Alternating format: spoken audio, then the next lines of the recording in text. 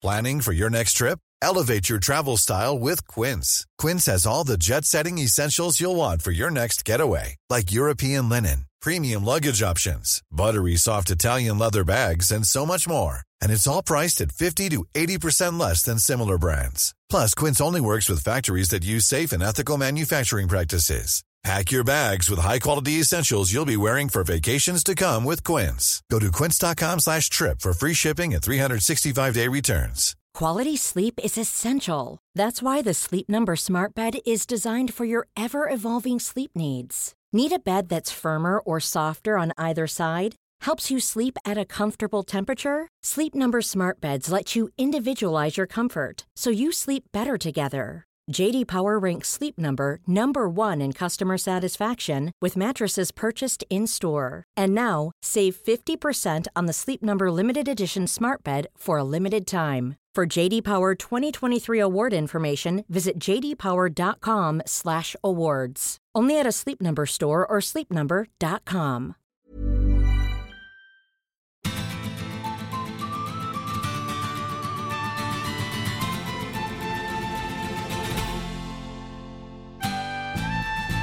Dette Håndballbanden, en podcast fra Viasport, med Daniel Høglund og Frode Skeie.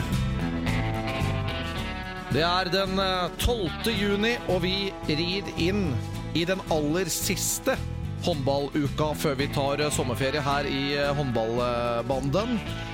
En lang sesong slutt på klubbsiden nå over hele Europa. Vi har fortsatt en uke med landskamper, avgjørende EM-kvalifiseringskamper, og det skal vi blant annet snakke om en del om I denne episoden.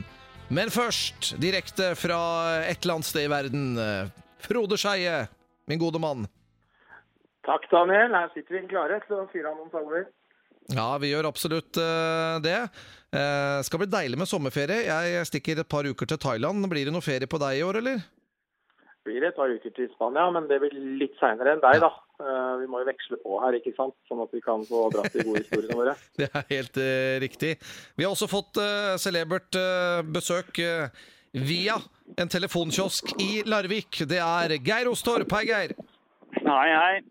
Det Hyggelig å være med. Ja, det jo vi har jo ikke vært samlet sånn på lufta siden EM I desember, Geir, så dette var på tide. Ja, det var på tide, synes jeg. Vi hadde jo veldig gøy før jul, så det her skal bli morsomt. Ja, Geir som da vi må jo si en av ukas nyhetssaker, for det ble jo kjent bare for noen dager siden at du skal inn I en trenerrolle I Larvik håndballklubb. Hvordan blir det? Nei, jeg tror det kommer til å bli veldig morsomt, ja. Ble som det ble I glassverket, så synes jeg det var hyggelig at Larvik ringte og lurte på om om jeg hadde lyst til å være med og hjelpe de, så det hadde jeg veldig lyst til. Nå slutter jo Tonje Larsen, altså hva det assistenttrener som den offisielle rollen, eller hva kan du si om det? Ja, sånn Tor Oddvar har jo vært assistenttrener I mange år selv, så han har vel gravd ned det begrepet I Larvik, har jeg skjønt. Så spillerutvikler vel rollen, tror jeg. Ja, men du skal være med på kamp også? Ja da, jeg skal være med jeg skal ha en trening I uka, hvor det individuell teknikk som står på programmet, og så skal jeg også være med på kamp. Så det blir fint, det. Det vil vel si da, at når vi setter I gang med Champions League-håndball på Viasat 4 fra høsten igjen, og man skal gjøre intervju I pausen, så blir det deg da, Geir?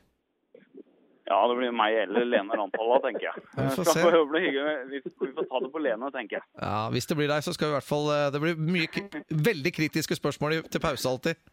Ja, det jeg vant til, så det går bra. Ja, det morsomt dette her da. Hva tenker du om det, Frode? At Geir da, som har vært suksesstrener med glassverket og sto I Champions League på en forbilledlig måte nå I fjor høst, nå skal inn og hjelpe Tor Oddvar Moen og hans team. Ja, men Geir har ikke bare hatt suksess med glassverket. Han hadde det med Drammen kvinnehåndball I sin tid også. Han hadde det med Byåsen. Så Geir jo en erfaren mann som burde ha vært inne og hatt noe yngre landslag for lenge siden, synes jeg da. Synes det utrolig gøy at han en ettertraktet mann når det gikk sånn som det dessverre gjorde I Drammen med glassverket. Synes jeg det veldig gøy at han kom dit. Og det jo mange spillere da, som ender opp der, og han kjenner jo mange av dem fra før, og det blir jo et helt nytt Larvik-lag, så det må jo være en fantastisk spennende rolle som Geir har fått og skal inn i. Både den vinnerkulturen som der fra før, og treningskulturen som der, og samtidig da smi en del av disse nye unge stjernene inn i den Larvik-fabrikken. Det skal bli kjempeartig å følge. Jeg tenker jo, hvis det i teorien var noen spillere som begynte å bli litt lei av Geir Ostorp og tenkte nå får jeg endelig fri, nå skal jeg bytte klubb. De fikk jo en tøff nyhet denne uka her, men forhåpentlig. Ja, det var jo alle de som ringte oss det, og som sa at det var vi nødt til å ta opp i håndballbanen neste podcasten, for de var jo så lei seg. Jo, takk. Ja, det bra. Vi lar det ligge med det, Geir. Du, håndballgutta, de i aksjon. De har lagt bak seg en helg i Terningen Arena på Elverum med gjensidige cup. En overbevisende seier mot Island. En jevn kamp med scoring i sluttsekundene fra Abelvik Rød mot Sverige, og så knuser vi Polen så til de grader. Og dette da oppladningen til EM-kvalifiseringen skal avgjøres nå den neste uka. Det Belgia borte, som bør være grei skuring. En kamp som går på TV3. Det altså onsdag denne uken. Det vil si at når du hører på podcasten, så kan det allerede ha skjedd. Og så følger da den helt avgjørende kampen mot Litauen da. Men du, den helgen vi har sett nå, Frode, en del av de faste spillerne kom jo inn i laget nå, har ikke vært med. Det har jo gitt rom for veldig mange da, som har blitt brukt over disse 3 kampene. Ja, altså man har jo nå etter hvert en stamme da, og det klart at Norge sto jo med mange av de beste spillerne sånn sett der. Så har jo Bjørnsen slitt litt, men skadet ble vikt litt, og Sander Sagosen ble holdt igjen i en kamp, og så videre. Samtidig som vi har fått sett en del nye unge spillere. Vi ser Magnus Sønde nå, da, som jo en utrolig herlig gutt og en fantastisk type. Kommer inn og takker for tilliten og banker inn 12 og blir tatt ut da til match på onsdag. Og Abelvik Rød og Tangen med lange veksler og sånn. Det viser at det faktisk etter hvert nå begynner å bli en liten bredde også. Man har en stamme med noen verdensstjerner, og så har man noen bak som pusher. Og som etter hvert i spennende, fine klubber også, som gjør at det kan bli gøy å følge det. Nå var jo Sønden nå skulle vel vært tilbake på trening etter denne helgen her, men det som du sier da, nå skal han være med i EM-kvalifiseringstroppen, så det jo fryktelig gøy da, for Haslum-spilleren. Hva har imponert deg mest over disse 3 kampene her, Geir? Nei, det jo at det begynner å bli bra bredde i det norske laget. Altså, vi har jo sagt at vi har et ungt og godt lag, og jeg synes det gøy at det kommer nye spillere. Nå synes jeg han var ganske tro mot å spille med de beste spillerne. Torben Bergerud sto veldig, veldig mye, og han ønsker jo å få i gang de spillerne som da har hatt noen uker fri da, fra den danske ligaen.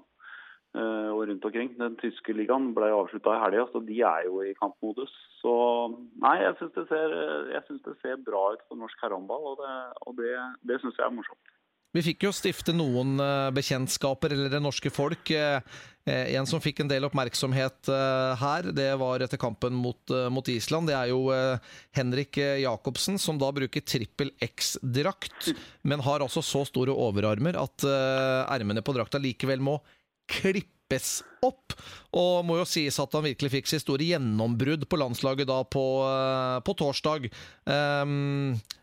Ja, kalles for Bjarte Myrhols erstatter av nye Myrhol. Hva tenker vi om det? Jeg tenker at kan jeg få svare først? Siden jeg har trenet han i Drammen, og han han klarte å utdanne seg til å bli politi før han ble profesjonell, og det jo en god vurdering, synes jeg, av det før du drar ut da. At du klarer å utdanne deg ferdig først, så du har noe i bånd.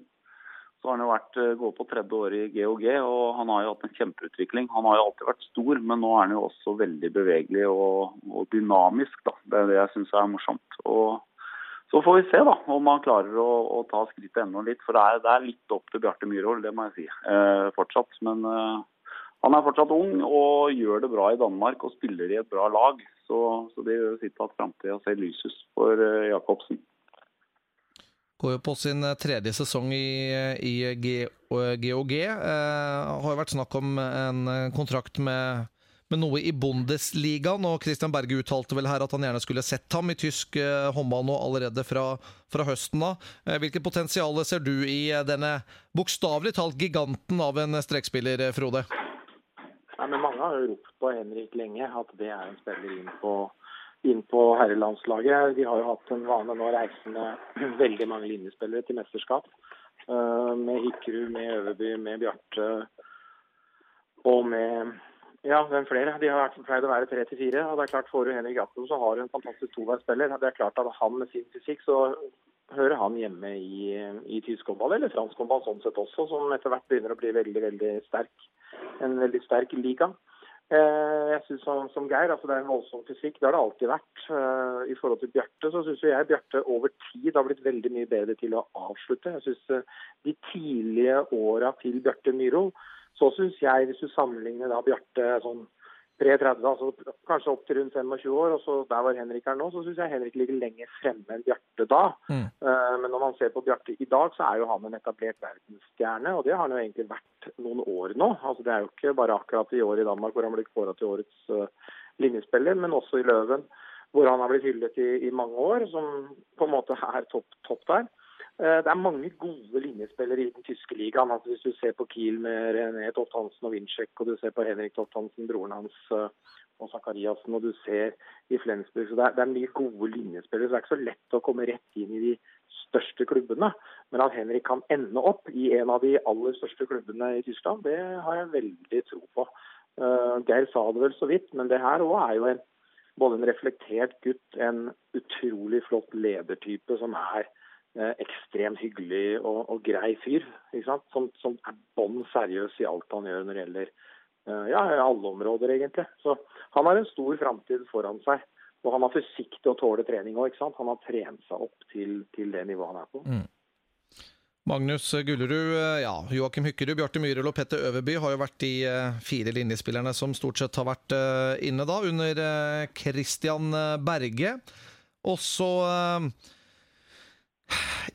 kan vi jo ta med oss også her, Frode, Magnus Søndenå da, som skjøt Polen i stykker på søndag, og uttaler jo nå at han har lyst til å ta opp kampen med Christian Bjørnsen på landslaget.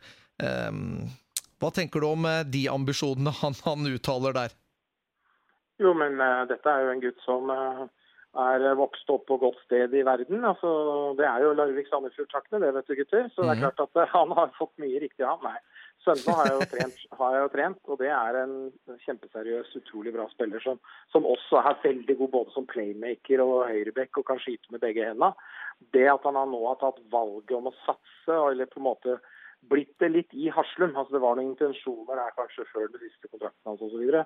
Hvilken posisjon han skulle spille i eller ikke, men at han har tatt det valget å satse i kamp, tror jeg vil gjøre det, for han har et stykke opp til skuddteknikken som Bjørnsen har, men Magnus har noen andre kvaliteter i form av noen ekstreme finter, så jeg tror han kan bli ordentlig god, og så han veldig sikker på 7-meter, at det jo bare Geir Rostorp jo en legende på 7-meterkast, ofte høyrekanter jo foretrukket i en sånn til å ta det. Og Magnus sikker å ha bra repertoar. Så jeg har kjempetroa på Magnus, og han trenger etter hvert å ta et steg videre. Fortsatt i Haslum, og med å få vise seg fram på landslaget, så tipper jeg at det kommer tilbud fra Sverige, Danmark, Tyskland, andre steder. Og han nok moden for det etter hvert. Det også en spiller med utrolig bra kondisjon, strålende fysikk, ikke sant? Alt på stell til å kunne ta steget videre. 11 skåringer da, Geir, mot Polen, og da definitivt det store gjennombruddet på landslaget for Magnus Søndenå. Ja, så var det gøy å se sånn i landskampen at han vokste. Du så selvtilliten hvordan vokste da, med at han lagde flere og flere mål. Du så at han til slutt da torde å stjele litt ball og slapp seg ordentlig løs da. Og det var sikkert veldig deilig for han, og fint å dra med seg det inn i den uka de skal inn i nå, hvor det sannsynligvis blir litt andre rammer da, enn det som var da oppe i Elverum. Det vel ingen tvil om at Christian Bjørnsen uansett er førstevalget. Norge har jo Definitivt stått med noen av verdens beste kantspillere når du ser det kantparet vi har da i Jøndal og Bjørnsen, og den uttellingen de to har, det jo absolutt i ypperste klasse. Hvordan magefølelsen da før det skal avgjøres? Belgia regner vi med en klar seier. At Litauen taper for Frankrike, det regner vi med. Og da blir det altså en ren kamp om EM-plassen da, når Norge møter Litauen, for de har 2 poeng mer enn oss. Vi må vinne for å gå til EM mot et Litauen vi da snublet mot på bortebane i fjor høst, i en usedvanlig svak kamp av Christian Berges. Men vi kan begynne med deg, Geir. Hvor trygg du på EM-plassen? Nei, jeg jo ikke veldig trygg på det. Altså, jeg synes Litauen gjorde det jo veldig vanskelig for oss når vi spilte mot de. Og så tror jeg vel at de traff oss på en ordentlig dårlig dag da. Og så var vi jo gode i Spektrum sist vi var der da, og nå skal vi dit en gang til. Og den oppvisningen vi hadde mot Frankrike sist vi var der, så har vi i hvert fall i laget veldig selvtillit. Og så får vi håpe at vi klarer å, rydde unna forventninger og spenning, så vi da klarer å gå på det utradisjonelle forsvaret til Litauen, og det som ødela ordentlig for oss i Litauen. Hva tenker du, Frode? Da var vi jo inne i en litt sånn mellom VM-kvaliken og VM, så var jo ikke landslaget inne i sin beste periode, men etter suksessen i Frankrike tidligere i år, så har vi jo vist da, både nå i helga og de kampene mot Frankrike, at vi ligger på et godt nivå nå. Det var nesten 1 år med mer trening siden vi møtte Litauen. Tenk på antall kamper på så høyt nivå som mange av dem har fått. Dere inne på selvtilliten utvilsomt helt avgjørende. Jeg synes vi ser en forskjell på Norge nå og før. Altså, man har jo vært nestenlaget mange ganger, og når man nå endelig fikk da det sølvet rundt halsen, så ser du en annen ro og trygghet, synes jeg. Selvtillit selvfølgelig nøkkelordet. Jeg finnes overhodet ikke usikker på at ikke det der går veien. Jeg litt mer redd sånn sett for Belgia. Altså Frankrike vant bare med 1 mål. Når de kom litt sånn halvslappe, ikke så veldig klare for match og ikke så veldig gira, så vinner de bare så vidt med 1 mål. 7-6-spillet til Belgia. Hvis Norge får det litt sånn på en onsdag, bortekamp. Geir og jeg har vel vært der og spilt en gang i landskap mot Belgia i en EM-kvall, hvis jeg ikke tar helt feil. Så jeg litt mer der, men jeg tror likevel at kvaliteten og Sander Sagosen og forsvarsspiller rundt hjertet og alt det andre der, så tror jeg de blåser de av banen, og litt der på hjemmebane tror jeg kommer til å bli, ja, de blir så svimle at de ender opp i Sinsenkrysset og surrer rundt oppå der. Ja, det godt å høre. Det jo ikke noe tvil om, Geir, at skulle Norge ikke komme til EM denne gangen her, så vil det jo være, ja, det lett å kaste ordet skandale, men altså det vil være en gedigen nedtur for norsk herrehåndball. Ja, det det ikke tvil om. Det siste halvåret har jo vært som en drøm, altså fra det vi gjorde i januar til å slå da Frankrike i Spektrum. Så lever vi jo fortsatt i den drømmen, og det klart, det som Frode sier, at jeg synes vi har blitt bedre. Altså grunnnivået vårt, eller båndnivået vårt, blitt mye høyere enn hva det var.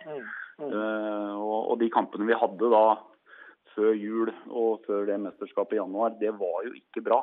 Altså det snudde vel ikke før på treninga i uka før mesterskapet begynte. Altså, så vi hadde noen måneder hvor det var skikkelig dårlig stelt med oss, men så synes jeg vi har vært ordentlig gode det siste halvåret. Vi satser på at det går veien, og når det avgjort da, etter Belgia og Litauen, så det trekning. Det jo allerede klart at hvis Norge går til EM, så skal vi spille i byen Porec, som ligger helt nord på vestkysten av Kroatia. Det jo en by hvor det mye aktivitet i disse dager, med turisme og fly som går ned. Det litt mer stille og rolig der når det gjelder norske og svenske turister, eller skandinaviske turister i januar måned, men fortsatt hyggelig temperatur, så jeg tror vi skal kose oss i Porec, før man reiser videre da til Zagreb for hovedrunde og eventuelt semifinaler og finale. Det blir jo da egentlig avslutningen på håndballsesongen, det vi legger bak oss med landslaget nå, og vi skal ikke gå så fryktelig grundig til verks, men siden dette siste episode av håndballbanden for sesongen, og vi har med oss deg her nå, Geir. Hva det du sitter igjen med som det viktigste, høydepunktet? Hva det du tar ut av håndballsesongen vi nå har lagt bak oss? Nei, altså det vel, nå skal jeg inn i Larvik, men det jo at Larvik vakla. Altså det var det som skjedde nå, var veldig uheldig, synes jeg, da, med skader på uhørvelig mange. Og da til slutt så knakk også Larvik. Altså det har jo klubbtrenere ventet på i 10 år på at Larvik skulle knekke, og det at Vipers da slo de 2 ganger på slutten, gjør jo sitt at vi går inn i en ny sesong med mer usikkerhet og mer spenning enn det har vært de siste 10-15 årene i elitserien på damesida i hvert fall. Så det vel det som sitter igjen, og så synes jeg det gøy da, sånn som med Vipers for eksempel, da, som nå ønsker å ta opp hansken og ønsker å satse. Og så jeg ganske trygg på at Larvik kommer til å selge seg dyrt. Og så skal det bli spennende å se hva som skjer oppe på Hamar med Storhamar, som også spilte et bra sluttspill og hadde en fin avslutning på sesongen. Nå skal vel begge Løke-søstrene ut og føde her, og Heidi vel først ut med termin nå om, jeg tror det på tampen av juni, 23. juni eller noe, mente jeg å lese, så hun... Og kjenner vi Heidi rett, så hun raskt tilbake på håndballbanen, så fort hun ferdig på fødestua. Geir nevnte Larvik her, som på en måte altså vi sier det viktigste, eller det som sitter igjen fra årets sesong, da. Larvik-kollapsen, hvis vi kan kunne kalle det, som ble veldig omtalt. Hva sitter du igjen med Frode? Nei, altså mye av det samme. Altså, jeg har en par-tre ting som jeg synes. Det ene som jeg synes på det negative jo at så kan sikkert noen arrestere meg på budsjetter og total egenkapital minus, men det klart at klubbhåndballen, særlig på hjemmesida, har vel aldri vært en tristere sesong enn nå. Altså Bekkelaget damer har gitt fra seg sin lisens, da de ferdig. Den går over til Nordstrand. Nordstrand trakk seg i fjor, før sesongen. Halden ble konkurs midt i sesongen ut. Glassverket på en måte supertrøbbel, det kan jo Geir fortelle alt om, og det har vi jo pratet om tidligere. Og Larvik da, som har kollapset fullstendig. Så på den siden så synes jeg det kjempetrist, og der har man store utfordringer foran seg for å løfte klubbhåndballen mer. Gledelig at TV 2 sånn sett kommer inn på banen på klubbhåndballen, at de kanskje kan bidra til å løfte. Og mange profiler som kommer hjem kan kanskje bidra til det. På det positive så har jeg jo herrelandslaget, altså sølv i VM. Hvem hadde trodd det? Altså det Danmark 1960, det ikke 64 eller 67 hvor de tok sølvet. Altså det så gedigent det de fikk til der, at det kommer til å være noe vi husker for evig alltid, så sant ikke de overgår og tar et gull i løpet av de neste 4-5 årene. Så sølvet til gutta, gullet til jentene, det litt sånn, vi blitt plasserte. Vi vant til at vi tar gull, dessverre. Og siste på klubbsida, vi ser Vardar Skopje vinne Champions League. Det første gang da vår evighet at ikke det et tysk lag i Champions League. Vi ser at det en dreining i økonomi og krefter der ute som gjør at Østblokk og andre nasjoner kommer frem. Og det tror jeg også vil merke på landslagssida med Slovenia som på vei, Kroatia og så videre. Det en del andre nye nasjoner som kommer litt også. Så det vel sånn i sum, masse man kan prate om sånn sett, men det vel i sum det jeg sitter igjen med i de store bokstavene kanskje. Vi har jo ikke snakket sammen etter at du var nede og kommenterte Champions League Final 4, da var jeg bortreist i Cardiff, Frode, men jeg satt og så igjen sluttminuttene her mellom Vardar og PSG, og hva i all verden de driver med i forsvaret siste angrepet? Hvorfor møter de ut på midtbanen? Hvorfor bare tetter de ikke igjen? Nei, det kan du si. Det klart nye nei, jeg helt enig. De en mindre da, Daniel. Ja, de var en mindre, ja. Ok, det var derfor. Det en mindre, så du kan si de utligner den i angrep fordi de tar ut sin keeper. Men bakover så det jo utgangspunktet mindre. Gensheim pratet jeg litt med etterpå. Han sier han føler at han hjalp til for mye. Hun sto i mixzone der etter kampen. Han var jo sønderknust, stakkar, så det var jo fryktelig. Men de mindre. Merkelig at de står så høyt. Men den nye regelen som gjør at hvis du takler der ute, så får du 7 meter imot, gjør jo at spillere kanskje reserverer seg litt, for hadde det vært tidligere, så hadde jo folk bare blitt klinka ned først med ball. Ikke sant? Det kan du på en måte ikke gjøre lenger, for du får da den 7-meteren imot, da, og den vil du kanskje unngå. Men veldig, veldig svagt at jeg skal ikke vinne med det laget. Ufattelig moro å se Vardar og den gleden og de fansa, og den håndballen de tidligere spiller. Jeg synes det var veldig moro. Det var et lite sidespor. Tilbake til norsk klubbhåndball og den sesongen vi har lagt bak oss, Geir. Nå toucher Frode inn på det. Det har vært en sesong hvor Halden trakk laget midtveis i glassverket, der stod du midt i det, og bare det at dere klarte å fullføre der var jo kanskje et lite under. Kan du si litt hvordan det å stå i en sånn situasjon, hvor det ikke ei krone igjen? Nei, altså det jo ikke noe hyggelig, selvfølgelig. Men altså vi var heldige at vi lå godt an i serien. Vi spilte og var også med i Europa akkurat når dette skjedde. Så liksom jentene blir veldig fokusert, og det ble jeg også på at vi skulle. Og vi spilte kamp hver tredje dag. Og vi slapp liksom å sette oss ned og tenke over at dette var så dårlig. Og det så vi jo på slutten av sesongen, når det plutselig ble litt luft mellom kampene da, og den avgjørende dårlige meldingen kom, hvor da jentene fikk litt tid på å tenke over hva det egentlig som skjer her, og da ble jo også prestasjonen mye dårligere. Så sånn det jo å stå midt oppe i det, og så jeg jo selvglad på at vi har vunnet de kampene vi hadde. For da var det mye lettere å få med en gruppe som hadde lyst til å liksom vise at vi flinke til å spille håndball. Vi skiter litt i økonomien, og vi blir rike på opplevelser og ikke rike på penger. Men det jo bare leit og trist å stå opp i det. Så det var en fin sesong for oss sånn sett på banen, men utenfor så var det katastrofe. Du bekymret, eller ser du alvorlig på det vi har da opplevd i år med, det var jo spesielt med glassverket da, hvor det var underslag, men nå har vi både glassverket som ryker, vi har Halden, Bekkelaget som Frode har vært inne på, Nordstrand tidligere, altså det har vært ganske mye nå på kort tid. Ja, det skal jo bli spennende å se da, hvordan, altså vi må jo ha, altså klubbene rundt omkring må i løpet av de neste 2 årene ha positiv egenkapital, og det jeg ganske sikker på at det kommer jo lag ikke til å klare. Altså fordi økonomien såpass dårlig i utgangspunktet, altså klubbene må gå med millionoverskudd for at vi skal da klare å rette inn akkurat det her. Så det skal bli spennende å se på fremtiden her. Og så det jo gøy å se at det faktisk noen som klarer å få det til da. Både med få midler og at det faktisk folk som ønsker å være med og bidra i dette her. Så jeg tror nok den sesongen som kommer nå også kommer til å være litt sånn preget at de klubbene som har litt orden og har litt inntekter, det kommer også til å se på tabellen da, hvordan det ligger an. Nå vet jeg ikke hva du kan si om det, Geir, men etter det jeg forstod litt her tidligere, så ser det ikke så lyst ut med glassverket deltagelse neste sesong i Grundeligaen? Nei, altså de kommer til å være med. Det som har skjedd i glassverket, det var jo at glassverket håndball jo en del av et idrettslag. De står ikke alene, og det som har skjedd nå, det at alle pengene i banken brukt opp til hele klubben.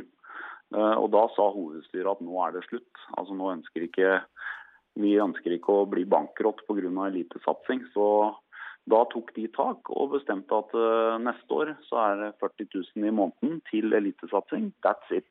Og så får vi se hvordan det går. Og da sier det seg selv at du spiller laget ned i første divisjon. Altså, for de kommer ikke til å klare å være i eliteserien med det budsjettet. Og nå kommer de til å spille med et juniorlag, pluss spille på med et par andre spillere. Og da blir det nedre del av tabellen, og fort at de blir sist.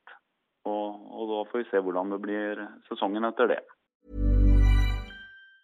Planning for your next trip? Elevate your travel style with Quince. Quince has all the jet-setting essentials you'll want for your next getaway, like European linen, premium luggage options, buttery soft Italian leather bags, and so much more. And it's all priced at 50 to 80% less than similar brands. Plus, Quince only works with factories that use safe and ethical manufacturing practices. Pack your bags with high-quality essentials you'll be wearing for vacations to come with Quince. Go to quince.com/trip for free shipping and 365-day returns. Ever catch yourself eating the same flavorless dinner 3 days in a row? Dreaming of something better? Well, HelloFresh is your guilt-free dream come true, baby. It's me, Keke Palmer. Let's wake up those taste buds with hot, juicy pecan-crusted chicken or garlic butter shrimp scampi. Hello Fresh. Stop dreaming of all the delicious possibilities and dig in at HelloFresh.com. Let's get this dinner party started. Hey, it's Ryan Reynolds, and I'm here with Keith, co-star of my upcoming film, If, only in theaters May 17th. Do you want to tell people the big news? All right, I'll do it. Sign up now and you'll get unlimited for $15 a month and 6 months of Paramount Plus Essential Plan on us. MintMobile.com/switch. Upfront payment of $45 equivalent to $15 per month. Unlimited over 40 gigabytes per month. Face lower speeds. Videos at 480p. Active Mint customers by 531.24 get 6 months of Paramount Plus Essential Plan. Auto renews after 6 months. Offer ends May 31st, 2024. Separate Paramount Plus registration required. Terms and conditions apply if rated PG. For å avslutte sesongdiskusjonen her på noe positivt, nå blir det jo litt sånn overfladisk og de store trekkene, men dere skal få plukke ut en spiller hver på kvinne- og på herresiden som har imponert dere aller mest sesongen vi har lagt bak oss. Vi kan begynne med deg, Frode. Nå tar jeg deg på senga. Ja, herresiden egentlig ganske enkelt for meg sånn sett. Det Sagosen. Altså jeg synes det safe. Altså jeg synes mesterskapet, hvordan han bare gjennom sesongen og i Danmark og på en måte i løpet av så få år, han tross alt ung enda, han jo en 95-spiller, han 22 år, så har han allerede nå vokst ut av den danske ligaen, han på mange måter for god for den danske ligaen, som holder høy klasse. Så Sagosen imponerer meg stadig vekk og gleder meg helt vilt til å se han i Champions League for PSG, og ikke minst hvordan samspillet han Karabatic, Mikkel Hansen og Kasserda Rosic, hvordan skal han bruke og alt dette her. Så nei, han har imponert meg utvilsomt. Vi har fått en verdensklassespiller som vi kanskje aldri har hatt før. Vi har hatt gode spillere, ikke sant? Siv Muftangen, Glenn Solberg, bla bla, vi har mange. Men altså, Sagosen et kapittel, altså jeg synes han bare fantastisk. På jentesida så jeg mer usikker på hvem jeg sånn sett skal velge. Men det klart, hvis jeg kjører safe der også, så det jo Vil du tenke, vi kan ta herrevalget til Geir da, men da får du ikke lov å ta Sagosen. Kanskje du må ta en som spiller hjemme i Norge da, eller får vi til det? Nei, det tror jeg ikke du får til, skjønner du. Nei, altså jeg vil jo si Torbjørn Bergerud, litt på grunn av at vi har gode tradisjoner på målvaktsida. Vi kan jo skryte av han Skeie også, og Steinar Ege. Og så synes jeg det gøy at vi har klart å nå få opp en ung, såpass lovende keeper som Torbjørn. Fordi han står så rolig og fint, og han kommer til å stå der i 100 år. Han kommer jo helt sikkert til å spille i en bedre klubb etter hvert. Og jeg tror det var lurt han å være en tur i Sverige først, og nå en tur i Danmark. Og så kommer Europa deretter. Og han har imponert når han skadefri, og det har han vært nå i denne sesongen her. Så han min herrespiller for sesongen. Og står for et av de største norske herreøyeblikkene gjennom tidene, et av de største håndballøyeblikkene gjennom tidene, med den redningen da, som ga oss 6 omganger i semifinalen i VM. Det kommer vi aldri til å glemme. For øvrig må vi jo ta med oss at det har jo vært noe av det fantastiske denne sesongen, å se hvordan på herresida vi har invadert dansk håndball, og hvordan nordmenn virkelig, ikke bare Sander Sagosen, men mange andre også, etablerte som de aller beste. Bare se på GOG for eksempel. Så det har vært veldig gøy å følge. Skal vi gå på kvinnesiden da, Frode? Vil du at Geir skal begynne, eller skal du ta først? Nei, hvis Geir veldig, så kan han begynne. Men jeg har en som jeg synes faktisk litt da. Okay. Som jeg synes har vært, altså det jo lett å ta Nora Mørk, og ikke sant, det noen av disse fra fjor og så videre. Men jeg synes faktisk Kurtovic, som har vært mye kamp på norske landslaget opp igjennom, og den perioden for Larvik i Champions League, hvor det først så litt mørkt ut, hvor de så kom tilbake og gjorde noen fantastiske resultater mot Gjør blant annet, på bekken, hvor god hun var frem til det kollapset litt for Larvik, da hennes skade og de andre, så synes jeg hun tok et gjennombrudd, altså fikk et gjennombrudd i den høyre bekkrollen internasjonalt i år, så hun imponerte meg over en lang periode. Så har vi selvfølgelig alle disse unge med Silje Våde og hennes forsvarsspill og så videre. Jeg tror ikke jeg vil holde en knapp på Kurtovic gjennombrudd på høyre bekkposisjon, særlig i dag. Det godt valg, Frodo. Hadde ikke hun blitt skadet, så kunne vi kanskje, blant annet da, men mange som ble skadet, kunne sett Larvik i Final Four. Jeg helt enig, det var et godt valg. Hva med deg, Geir? Jeg kan ta 2, ja da. Jeg synes Marit Frafjord på det hun gjorde i år. Altså, hun har jo vært god over lang tid, men altså, de 2 siste sesongene hennes har vært strålende, og særlig i angrep. Altså, hun har vært solid bakover, men fremover en kjempeutvikling, og har nesten ikke bommet et skudd. Og så har jeg lyst til å ta med den andre linjespilleren nå, som kommer nå, og det Kari Bratseth, som gjorde siste at Våg Vipers gjorde det såpass bra. Altså hun har stått 2 ganger 30 ned der, og hatt en strålende sesong, og det nok den neste landslagsspilleren fra Norge da, tror jeg, og hun kommer til å være med i mesterskapet som kommer nå i desember. Det jeg helt sikker på. Den listen kunne vært enda lenger, gutter. Det står jo veldig godt til med norsk håndball når det gjelder spillere, når det gjelder talenter som kommer opp både på dame- og herresiden, så det veldig, veldig gøy å se.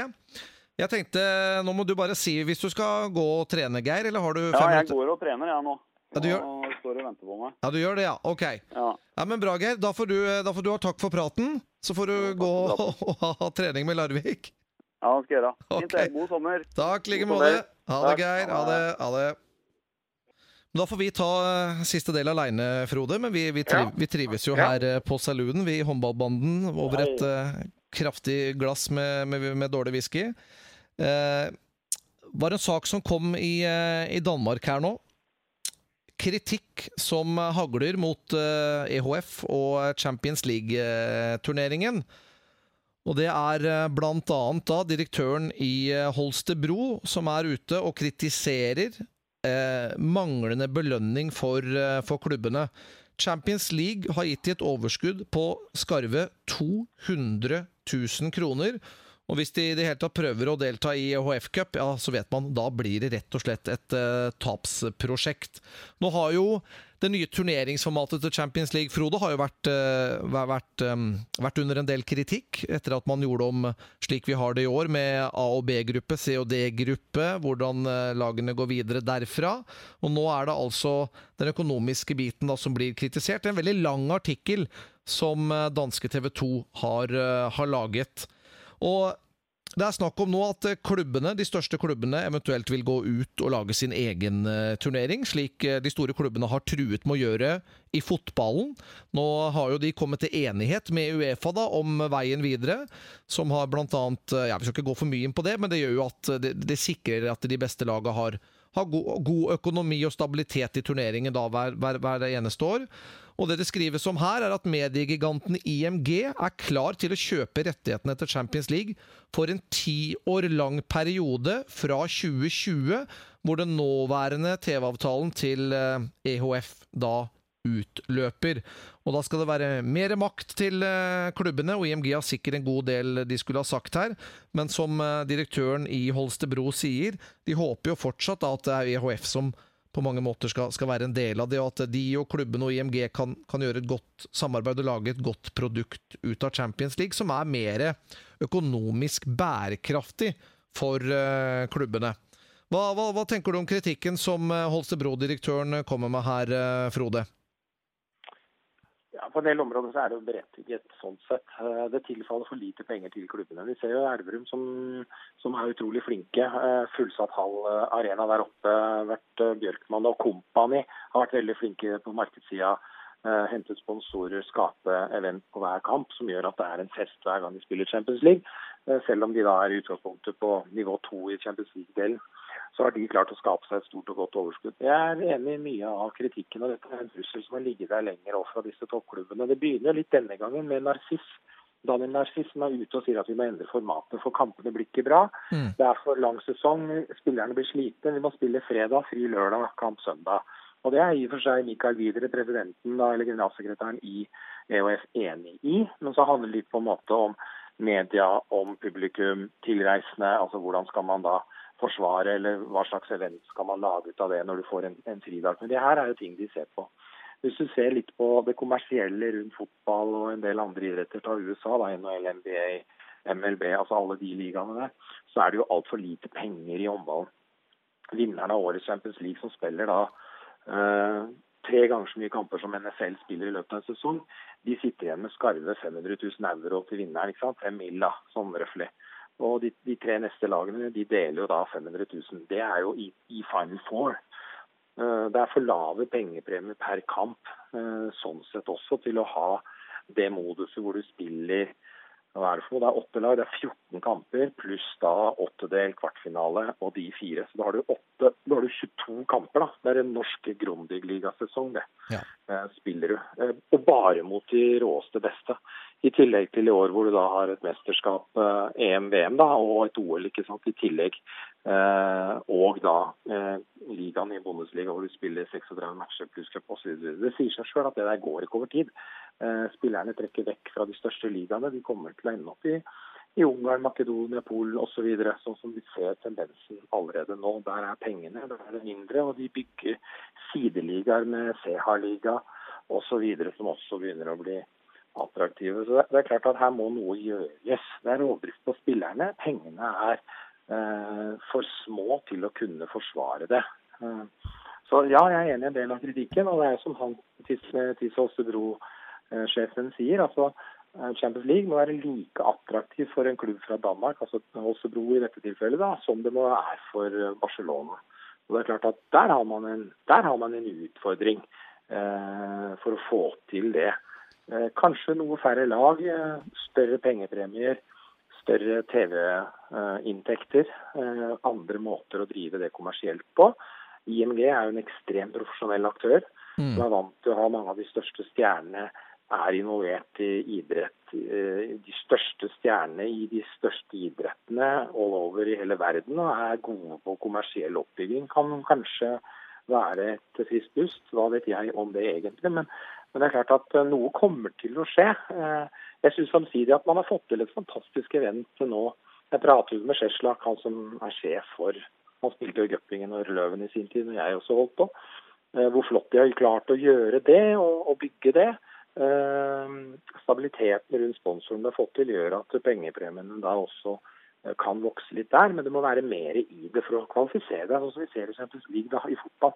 Det må være større summer for å kvale inn til gruppespill, for å vinne en kamp og så videre. For alle, ikke sant? Så ja, jeg tror det kommer til å skje ting rundt det der, og jeg forstår en del av kritikken. Jeg tror vel Elverum sitter igjen med cirka 1 million kroner i overskudd som de har etter å ha spilt i Champions League denne sesongen, og da ligger det jo knallhard sponsorjobb og publikumsinntekter i den potten. Det jo ikke pengepremier, altså penger for seier i Champions League fra EHF som først og fremst det som ligger i den summen der. Og jeg ser jo at BT i Danmark, altså Berlingske Tidene, de hadde jo også en sak her nå i forbindelse med Final Four, hvor 10 av Europas største håndballklubber krever da mer makt over Champions League, flere penger, og at hvis ikke de får vilja si, så lager de en piratliga, som det sies her da. Altså man går rett og slett ut og sier at nå lager vi vår egen Champions League, og KIF Kolding København var blant annet med på det møtet der, og det var i et sånn generalforsamling i Forum Klubb Handball, hvor som da hva skal vi si? Det et forum for toppklubbene i Europa da, og de hadde da en generalforsamling i forbindelse med Final Four i København. Og nå legger de fram disse kravene for EHF, og krever dette her at det må bli en endring både når det gjelder turneringsstruktur og når det gjelder penger. Så det veldig spennende å se hvordan EHF responderer på dette her.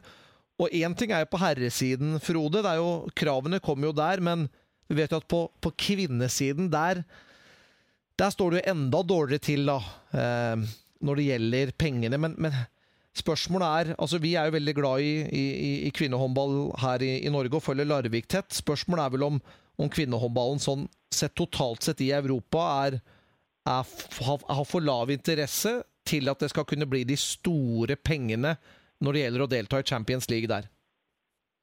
Jeg tror det vanskelig å skape den interessen hver runde. Jeg tror du kan klare å få det til gjennom Final Four og denne eventen, og det ser vi jo at det vokser, altså større TV-tall, bedre TV-tall og så videre, rundt forbi mange steder.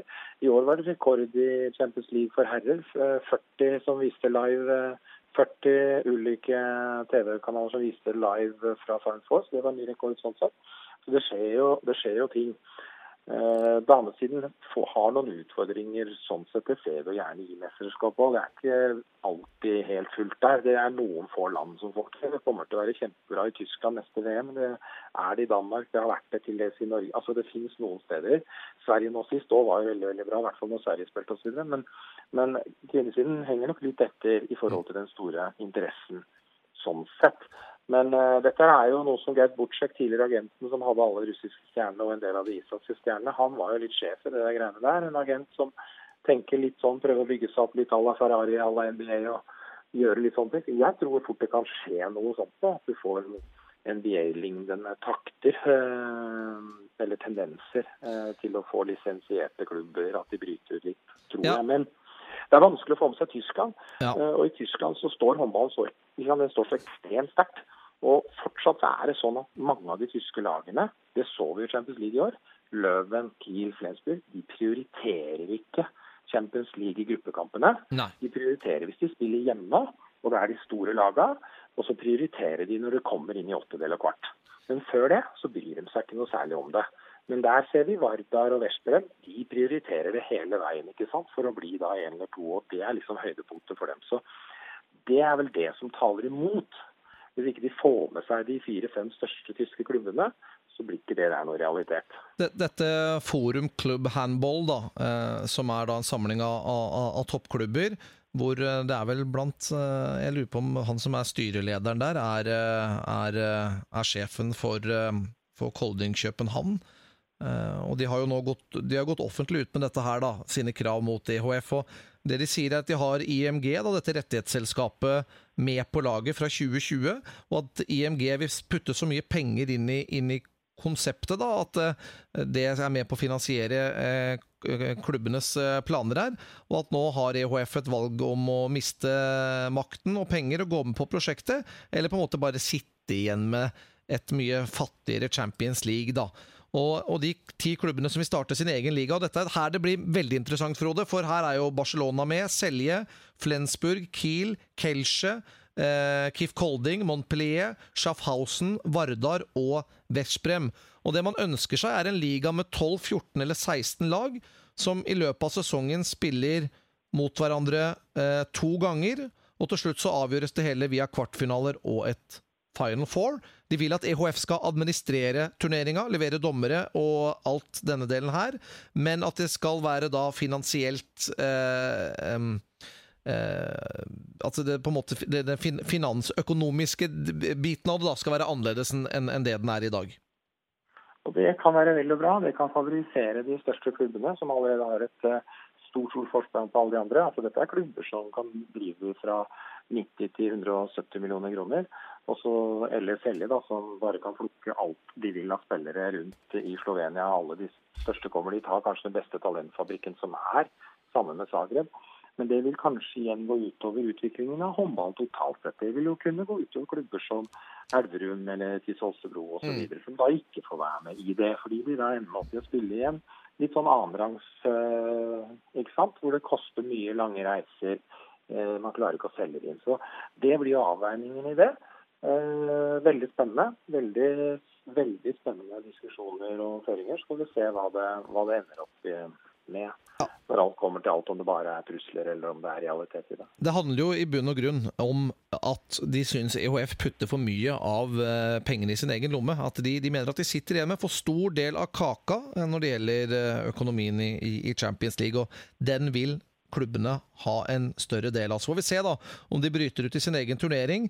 Og det jo spennende da, må jo norske klubber tenke, skal vi bryte ut av altså håndballforbundet må jo tenke, skal vi være med på dette her, bryte litt ut av EHF, være med og si at det beste klubblaget i Norge skal kvale inn til denne nye piratligaen, hvis vi kan kalle det det. Så nei, det veldig spennende dette her. Håndballen i Europa kan med andre ord bli totalt forandret da fram mot 2020. Klubben har i hvert fall satt hardt mot EHF. Du, med det lille blikket inn i fremtiden, Frode, så skal vi rett og slett takke for for denne gang. Vi tar en sommerferie når det gjelder håndballbanden. Vi må bare beklage da, til alle at vi ikke hadde noen episode forrige uke, men da var det veldig hektisk, og både Frode og jeg var ute og reiste, og det var Champions League håndball og fotballfinale, og det var rett til Bergen for meg med Cecilia Brekkhus, så det lot seg rett og slett ikke gjøre.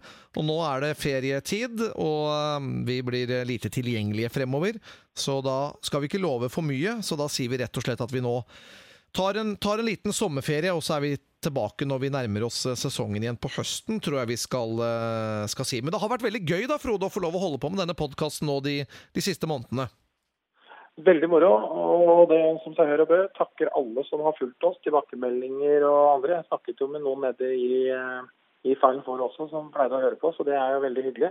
Så takker ærbødigst for alle som følger. Det har vært kjempegøy å få lov til å mene noe om håndball. Vi er ekstremt opptatt av utviklingen av håndball. Av og til kanskje litt negative, men ofte veldig positive også. Sånn at ja, vi kommer hardt tilbake i august når ferien er over. Det skal vi absolutt gjøre. Vi går en spennende sportshøst i møte når det gjelder Viasat, og også når det gjelder hva vi skal vise av håndball og så videre. Så jeg skal ikke si så mye mer om det, men gleder dere til noen litt fine nyheter til høsten om hvordan ting blir fremover. Så er det bare å gi oss noen tilbakemeldinger på iTunes. Jo flere som gir oss vurderinger og som legger igjen en liten omtale, jo mer kjent blir da håndballbanden. Så takk til alle dere som har gjort det. God sommer, Frode.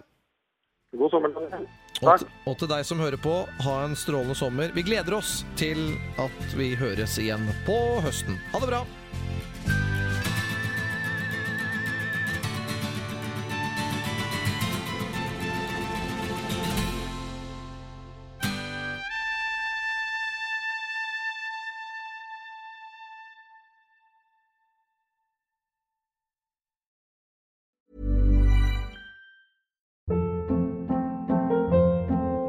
Hold up. What was that? Boring. No flavor. That was as bad as those leftovers you ate all week. Keke Palmer here, and it's time to say hello to something fresh and guilt-free. Hello Fresh. Jazz up dinner with pecan-crusted chicken or garlic butter shrimp scampi. Now that's music to my mouth. Hello Fresh. Let's get this dinner party started. Discover all the delicious possibilities at HelloFresh.com. Hey, it's Paige DeSorbo from Giggly Squad. High quality fashion without the price tag. Say hello to Quince. I'm snagging high-end essentials like cozy cashmere sweaters, sleek leather jackets, fine jewelry, and so much more. With Quince being 50 to 80% less than similar brands. And they partner with factories that prioritize safe, ethical, and responsible manufacturing. I love that. Luxury quality within reach. Go to quince.com/style to get free shipping and 365-day returns on your next order. Quince.com/style.